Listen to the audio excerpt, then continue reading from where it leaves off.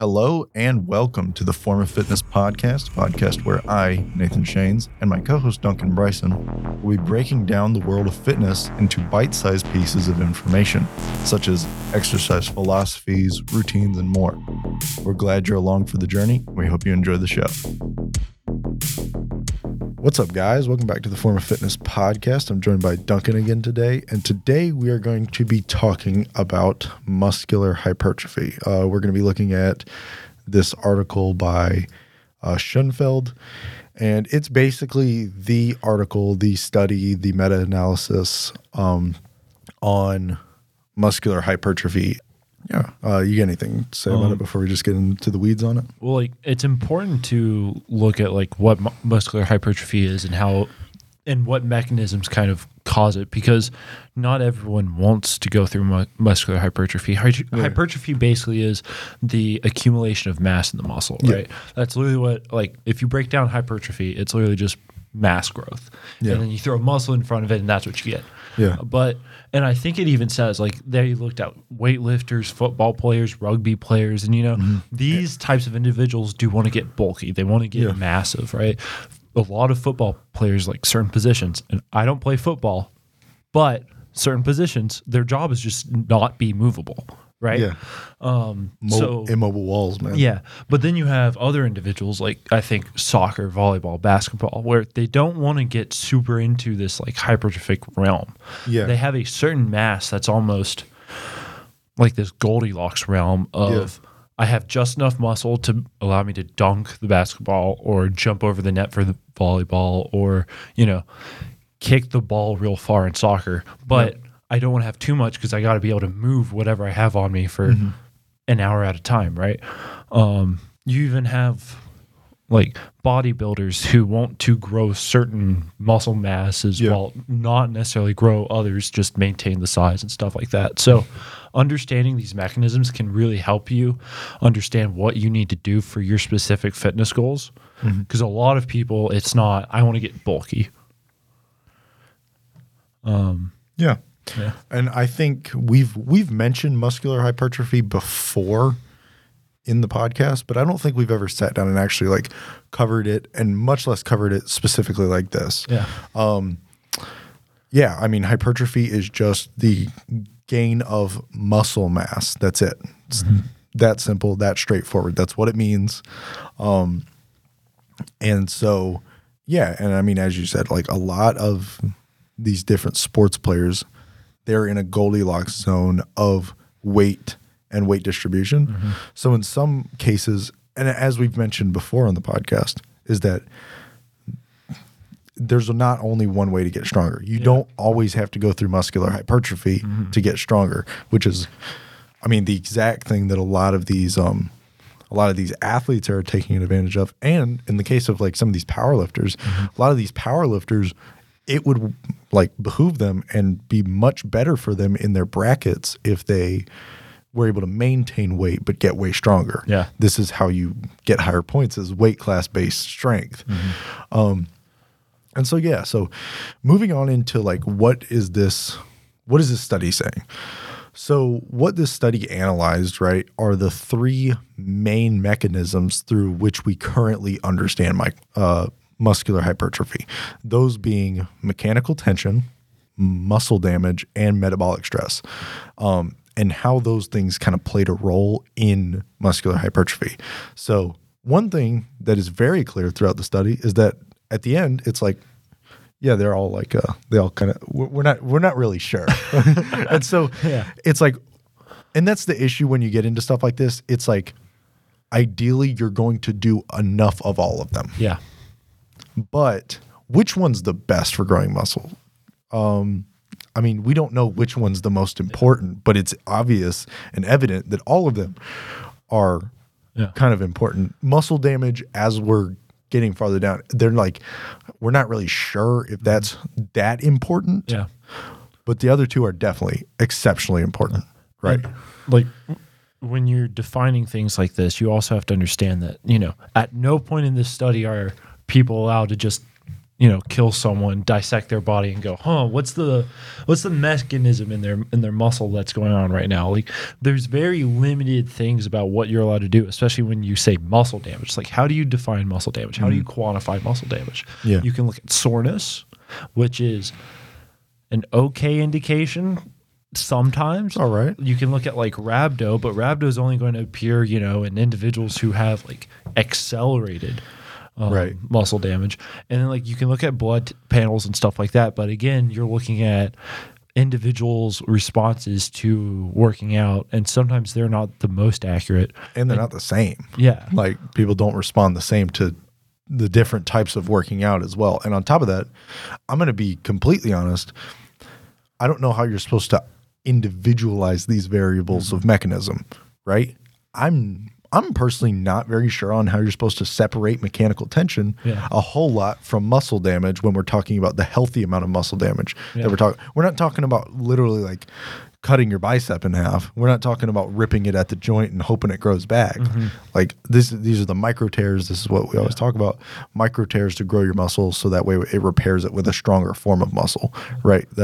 And even like your point on the interconnectedness of this thing, it's like if you talk to anyone experienced at the gym, it's like, how do you get sore? Well, I can make you sore really quickly. And it's by increasing time under tension when you're in your like flexed out state. Yep. And so it would make sense that, tension and like muscle damage are going to kind of correlate together and not inversely. And they might work together. They might not. It might just be that one is the cause of the other. Right. But at the same time, we know that if you do these things, this is usually the result. Yeah. And I mean, you notice on here that soreness isn't an indicator, which a lot of people do think. They're like, oh, I'm sore. I worked out really hard. Well, no, you just didn't alleviate the soreness, right? And so, like, again, about the thing, you can get sore really quickly. And that's not a good, accurate measurement as to how much you're going to grow. You could get sore beyond belief every day. You're going to get stronger. I'm not going to lie. But you want to know why? It's because you're doing the other things too. You really don't get to isolate these variables. You don't get the opportunity to isolate these variables. And on top of that, when you're talking about working out, there's not a whole lot of people who go in the gym and do mechanical tension and don't do metabolic stress of some sort, right? Where they're getting their blood flowing faster. They're heating their body up exceptionally and again, building up lactic acid. I mean, this is all part of, the biochemical system operating, right? It's all part of moving weight, generating force, all this stuff. It's all part of the same system. So it's like, which one of these is the most important piece? Again, the study doesn't clearly say that, but it does say some interesting things about things we've already talked about on the podcast, such as growth hormones, testosterone, and all these things, right? Yeah. And just to hit back on your like whole soreness thing, it's like soreness isn't a great factor just because also soreness is kind of like keto flu, right? Your worst bouts of soreness are that first month. CrossFit's kind of notorious for this. It's like everyone goes, well, if you can get through the first month, you'll be here forever. And they're kind of right on that because once you get through the first month, you stop being incredibly sore. I'm almost never sore nowadays, and I go to the gym like 5 to 6 times a week. Usually the most sore I get is as a result of like a hero workout, which are intended to be like these super long, grueling type workouts. When I did Murph, when was Memorial Day? Last Monday, I'm still a little sore from that, but that's because I did a 1 mile run, 100 pull-ups, 200 push-ups, 300 squats, and a 1 mile run, all with a 20-pound weighted like vest on me. Like that's a lot of volume that I squeezed into like an hour and a half. So these things can make you sore, but oftentimes, especially once you become experienced, like soreness just doesn't happen that often. Yeah. And so one thing I will say is that the study doesn't say a whole lot when we're talking about like macro intake. When it comes to, let's say like, it doesn't say on here, how much protein should I be intaking? That's not a very, very important part of this study. I mean, it obviously hits on the fact that like, it got enough in, but it's not the crucial part of this study. This study does talk a little bit more about, let's say like some micro factors. Again, like I said, the growth hormones,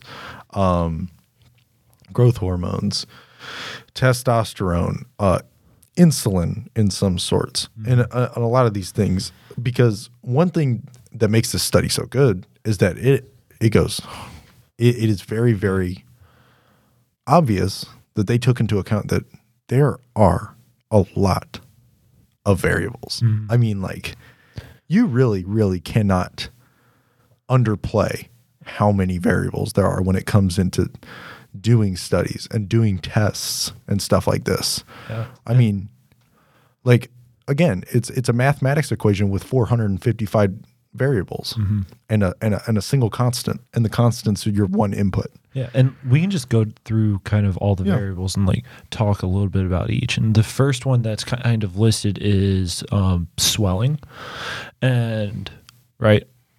No, go down. Yeah, I gotcha. Are we? There we go. Cell swelling, yeah. So like, and This is important. I mean, yeah. cellular hydration, we talk about creatine and Yeah. stuff like this. This is and we even talked about swelling like from a standpoint of like when we talked about our hot and cold episode, you know, cold showers are linked to like decreased muscle growth, and kind of that's because you're inhibiting the cell swelling that is important, right? A lot of like physical adaptation is in response to stress, and so an amount of swelling is important, right? You don't want chronic swelling. You know, that's dangerous, especially like when you're talking about risk factors leading to cancer, Alzheimer's, these types of things. Like, you don't want that type of cell swelling. But when it comes to, I just worked out and now my cells are swelling, especially around the muscles that I just used for like a couple hours, that's okay. And that's completely like healthy. yeah. And I mean, as it says here, when we're talking about the swelling being directly linked to this growth, this bottom statement right here, it says, given that fast twitch fibers are most responsive to hypertrophy, it is conceivable that cellular hydration augments the hypertrophic response during resistance training that relies heavily on anaerobic glycolysis. I mean, very, very, very clear. I mean, that the swelling, and the quantity of water in your cells is very, very important to this. And so, I mean, again, that was a long time ago. The creatine episode. Yeah. I mean, it wasn't only on creatine, but again, that's what creatine. It's all about getting water into your cells. All about getting this water intake. And I mean, this is just one of the first variables that it talks about. Next one it talks about is hypoxia. As it says right here, hypoxia has been shown to contribute increases in muscular hypertrophy, with effects seen even in the absence of exercise. Yeah, I mean, hypoxia seems to have additive effect on hypertrophy. And again, that's number two. And there's so many more variables that it takes into account. And it's one thing that I'm a very, very big fan of. And even here down when we're talking about the mechanisms like metabolic stress, they take into account right here. For ATP production, or metabolic stress manifests as a result of exercise that relies on anaerobic glycolysis for ATP production, which results in the subsequent buildup of metabolites such as lactate, hydrogen ion, inorganic phosphate, creatine, and others. So, and we're talking about all of these micronutrients as well being both produced, but also us inputting them and then being useful for this entire process. And so, I mean, we can take a second and just kind of run through each of these and kind of like isolate what we mean by mechanical tension. I mean, so mechanical tension, right? As it states, mechanically induced tension produced by both force generation and stretch is considered essential to muscle growth, and the combination of these stimuli appears to have pronounced additive effect. This is true. You ask any gym bro that doesn't know any of what those terms mean, he knows this is true. Yeah. When you push the bench press up, that's the part that makes the muscle grow. Yeah. It's, it's the part that forces your body through the hard part. This is what the mechanical tension is. It's the pickup on the deadlift. It's the up on the squat. It's the up on the bench press. It's the, as we talked about in the eccentric and concentric motion, it's that concentric movement. It's very, very important to do this with power. And this is what mechanical tension is when that muscle is extended out, or it starts at an extended and it goes to a compressed motion, right? That's mechanical tension. You are forcing your muscle to compress itself to produce as much energy as it can. Yeah. And, another important factor here is it says stretch, right? Yeah. And, stretching, they don't mean, stretching down to pick up the bar when you're doing deadlift. Like they genuinely mean you have to be able to stretch. You have to be able to elongate your muscle past where they normally are. Mm-hmm. And the point of this, I'm assuming, is that generally if you don't stretch and you only do like, let's say deadlift, squat, and bench press, eventually what happens is your muscles start to pull so much that they actually you lose length in them. Yeah. They get stronger, Yeah. but the thing is you lose entire mobility. So like, you're the guy that can squat 700 pounds, but you can't go below clearance. You can't stand up all the way. You really can't stand up all the way because your quads really just won't let you bend up to a full leg extension. And this results in a lot of people, especially kind of like in the later 2000s, who started lifting when they were 14 or 15. I know a lot of like 30 and 40-year-olds who are having to get these types of medical surgeries. And essentially what they're doing is they're reattaching biceps or they're reattaching triceps. And what that surgery basically is, they got to cut it and then they got to reattach it, I think, in a lower spot on their arm so that like they can alleviate these problems. Yeah, and basically the cure to that is they've got to make sure they go from extension to compression. Mm-hmm. They've got to go. The muscular tension is the entire thing. Yeah. It's all the way out to the end. And if you want to check how to get bicep, surgery in the future, go to the gym and look at the average bro that curls from halfway. Yeah, they all do it. They especially with preacher curls. Preacher curls is because honestly, anything past like 45. On a preacher curl hurts. It really does. Yeah. Like that bottom part of the preacher curl does kind of hurt. That's why I don't do preacher curls, because it literally hurts my elbows. But if you do that so many times, you make your bicep very, very big, very, very strong. Mm-hmm. But you can't do anything from extension. Yeah. And you're going to have to get that surgery. And I don't even want to talk about like the stories I've heard about how excruciatingly painful those surgeries are. Yeah. Because if you're getting one, you're not getting one.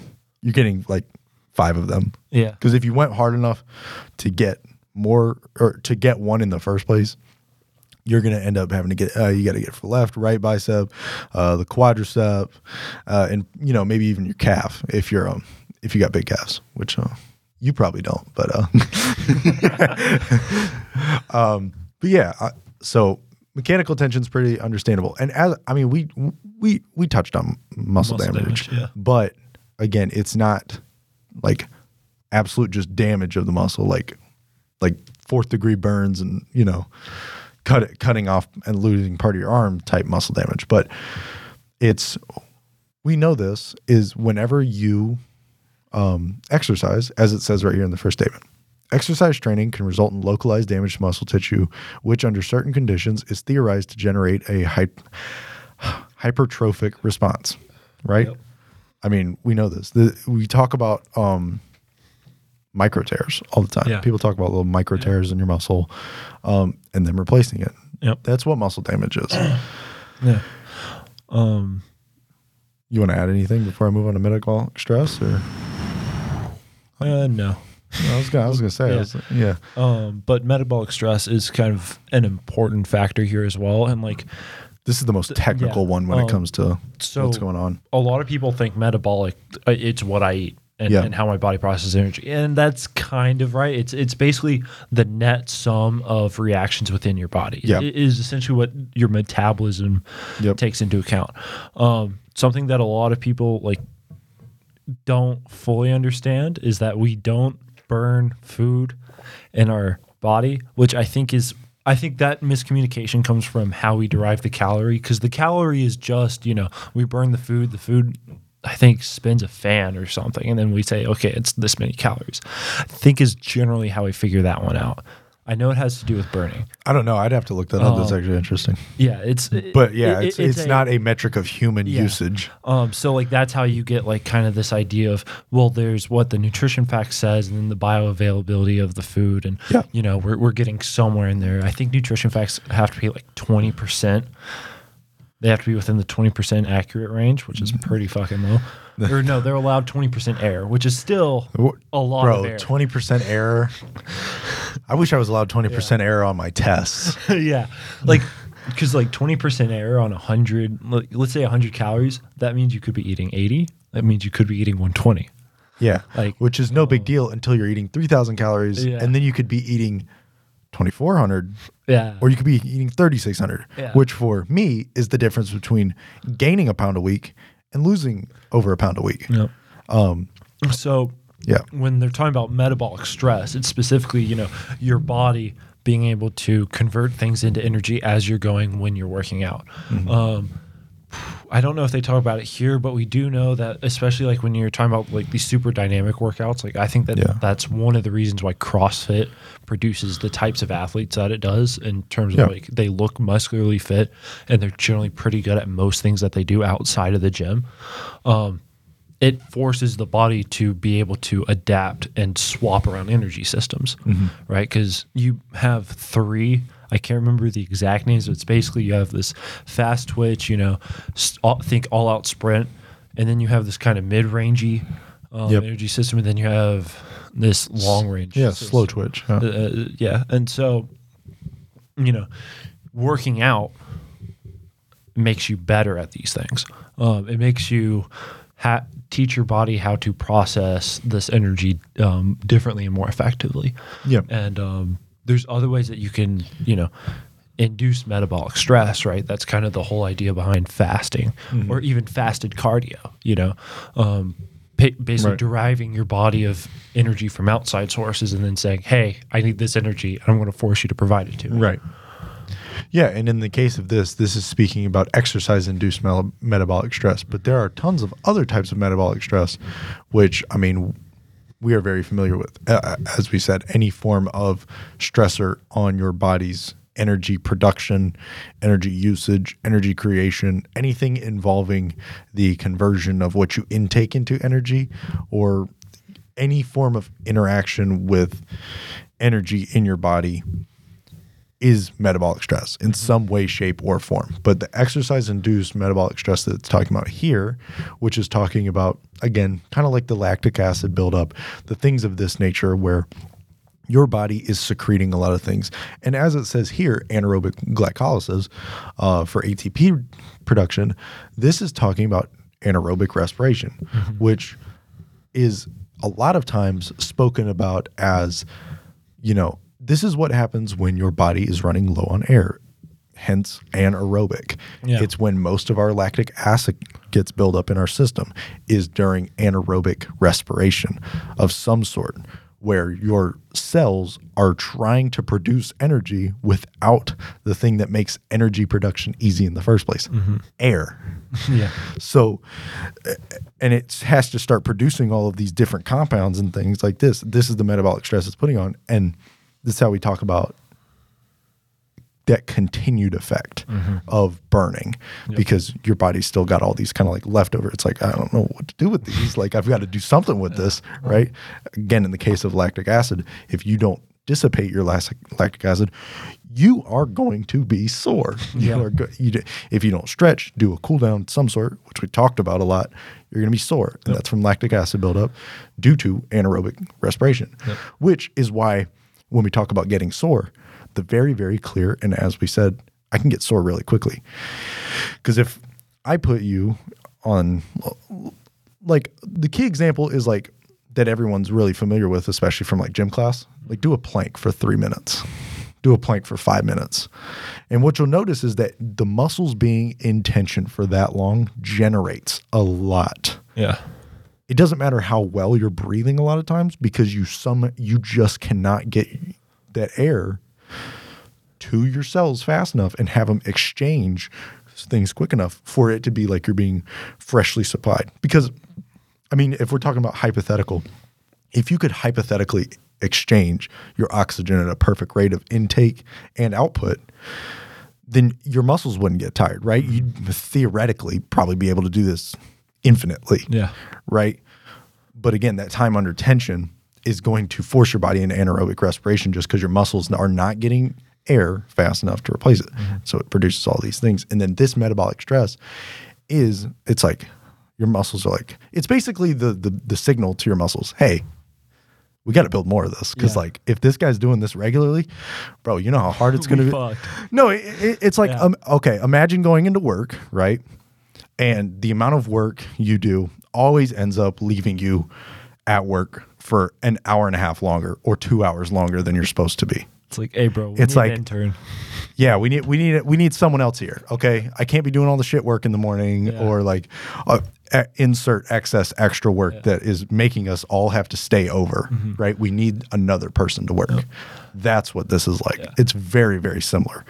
And then one other factor that they do talk about in this metabolic stress bit is they talk about sympathetic nerve activity, which I think is a very like interesting and important concept because basically your sympathetic nerves are kind of the nerves that are responsible for your fight or flight response. And there's a lot of like kind of observational psychological studies that show that people who work out have cooler heads. And I think part of that is because when you are engaging yourself in, let's say, the heaviest deadlift of your life, right? You're like, oh shit, oh shit, oh shit. But all you're focusing on is, oh shit, that's heavy and I can't drop this. Right. And so that kind of learn to control under these situations is not only helpful from a building of muscle standpoint, but also kind of this kind of psychological understanding and control of your body. However, to me, when they're talking about the sympathetic nerve activity, I also think about how there's a little bit of a placebo at work here, possibly. Placebo trials can be really like cool, and we almost probably need like a professional doctor who does research to talk about placebo effects. Yeah. Because it's really hard to articulate it correctly. Yeah. But like there are some times where a placebo trial, the placebo does just as well or better than the actual drug, even though the drug does stuff. But they've just been told. Yeah. And so that's kind of what they're talking about here is, what you think about here is I need to be invested in my workouts. I need to think that they are going to benefit me. I need to think that they are going to be what is going to cause my muscle growth. And then because of that belief, maybe it changes how you do other things throughout your day. But also this engagement is going to help you produce muscle. Right. And besides the point of what this is talking about, we're not 100% sure how that one works. Yeah. But I would love for us to get the chance to talk about that as like a full episode. So one thing I do want to say about this study is that they did also talk about training variables in muscular hypertrophy, because everyone's thinking, well, mechanical tension, blah, blah, blah. You guys have used a bunch of different examples, bodybuilding, powerlifting, CrossFit, etc. Athletes. They literally in here talk about the different they've got different rep splits and stuff like this and different exercise routines. So they have a bunch of different training variables on here, those being intensity, volume, exercise selection, and rest interval, as well as muscular failure and repetition speed, which, when you're talking about variable, that's a lot more variables than I normally remember when I'm planning out my exercise, but that's a lot of variables when it comes to just the training alone. Yep. And that really covers almost every different group's maxed out form of variable. So like when you think about powerlifters have a very, very large rest interval compared to especially something like CrossFit or even a lot of bodybuilders exercises. And when you talk about intensity is one of those things where if you're transitioning very quickly, you have a low rest interval, and you're going really hard to the, essentially as it says here, maximum threshold, you are going to expend a lot of energy really quickly. You're going to get hot. Your body's going to heat up really quickly. And this might happen, again, we're talking about the cell swelling and the water take. Yeah. Intensity is very, very important to this. And then we talk about volume. This is, how many times are we just doing this over and over and over again? It's almost like if you do it enough times, is my muscle just going to go, all right, we're just going to get some more stuff in here. Like even if it's not hard, but we're doing it enough, it might just go ahead and build some more muscle. Yep. And basically, like, if you look at all these different variables, and this is more of like a common understanding of working out, but this is what happens when you take a physicist and you like throw all these things in front of them and you go, what is this? A physicist is going to look at this and they're going to go, this is work. This is work. This is the work equation, right? Yeah. Work is equal to force times distance. Yeah. And then force is equal to mass times acceleration, and then acceleration is equal to change in velocity over time. And then velocity is the change in distance over time. Yep. And so basically, when you kind of derive this formula, you're eventually going to be able to solve for volume and like intensity. Yeah. You know, all these different factors. Yeah, it's And total so work, right? You're then going to just say, okay, I need my work to be the same as someone else's work. Right. And then I should be able to get about the same benefit, assuming that, you know, I'm taking my proper rest period and that type of stuff. Right. And so this is kind of one of those things where, especially nowadays, we have seen more acceptance of different views. And Yeah. that's kind of where this is coming from is, you know, there's some people who can squat 50 times at just the bar. Couldn't be me. No.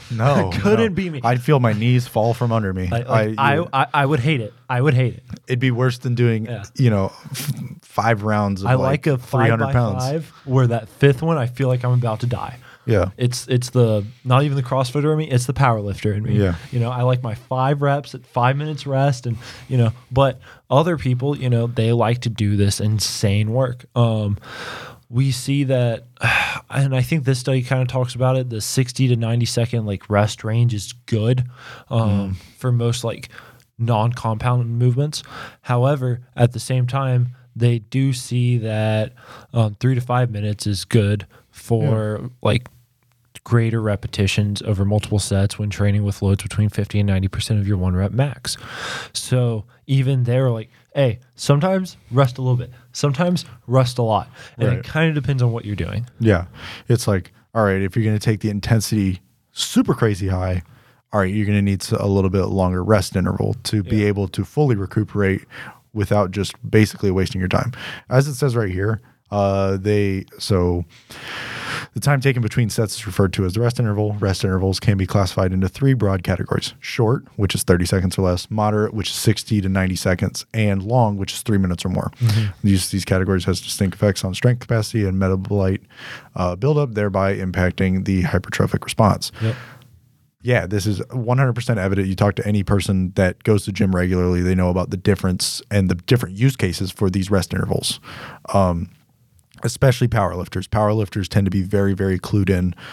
They tend to be the guys taking really long rests due to the fact that their intensity is very high. And this other variable, which we have not really touched yet, which is muscular failure, which is where you're basically going to the capacity of your muscles to distribute force at a given weight, right? So if I've got 45 and 45 on both sides of the bench press and I go to 30 reps, that might be my muscular fail point, right? That's when I cannot do more due to my muscles literally not being able to generate enough energy and enough power to do it again, right? As opposed to like mechanical failure, which is not mentioned in here, which is the different type of failure, which we talked about in a couple episodes ago, actually. And it's important to note that in this study, they conclude that training to failure does not appear to like cause muscular hypertrophy. However, there is evidence that it could increase the potential for overtraining and psychological burnout. Personally, there is a like the psychological thing, especially. I think that that's more tied to people not wanting to fail. Yeah. Right? Like people don't like failing. However, training like 5x5s like at a CrossFit gym, usually the goal is that the fifth rep of your fifth set should be this grueling movement that, 50% of the gym should probably fail. Yeah. Yeah. Exactly. And then not only are you, expected to fail, but you're praised for allowing yourself to fail, which is very important. Because, like, for some people, that's I found my limit, and then also that kind of stops this whole psychological burnout from being a thing. Yep. And even if you're saying, okay, this isn't going to confer hypertrophic benefits, it might confer psychological benefits like confidence, knowing where you are, knowing what you can do. And then also, like if you're one of these people who are really big into percentages, doing 5 reps where the 5th sucks or you fail, all of a sudden, okay, at 5 reps, this is my max, right? This is my 1 rep max based off of these 5 reps, which is hard to know if you don't train to this muscular failure. Yep. And again, this is important, but they do talk about it here as a variable, as well as repetition speed, which is something that I don't think we've talked about repetition speed at all in regards to anything, and especially when it talks about cadence. I take that back. We have talked about repetition speed just a hair when we talked about the different types of movements. When we talked about eccentric, concentric, and isometric movements, we spoke about repetition speed because we talked about the 1 minute pull up and things like that. I mean, killer, brutal.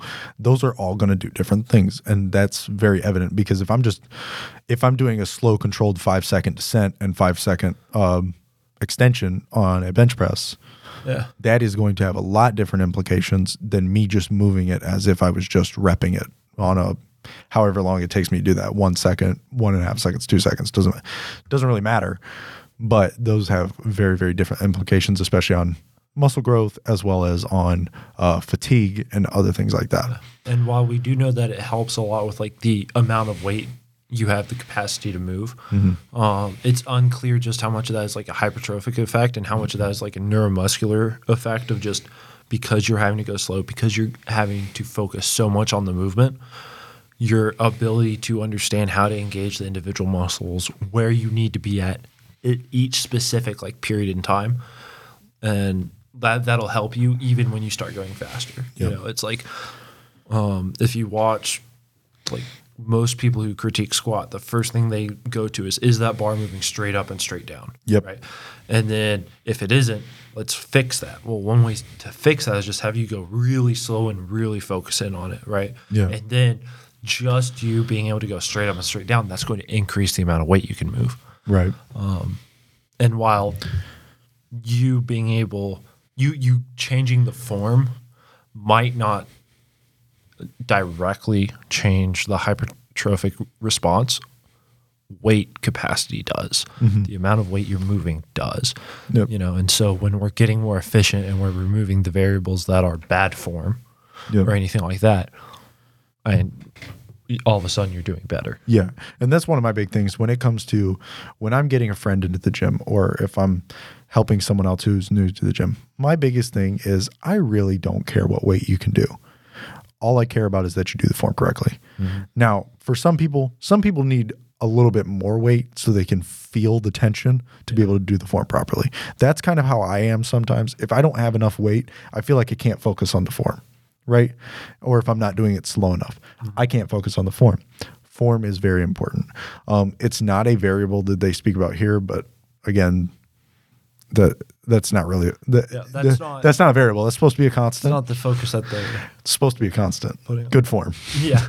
A proper motion. Yeah. And usually they're looking at like professional athletes or people who have been in the gym for such a long time. Because newbie gains would throw this study off, and they're trying to get rid of as many variables as possible. Right.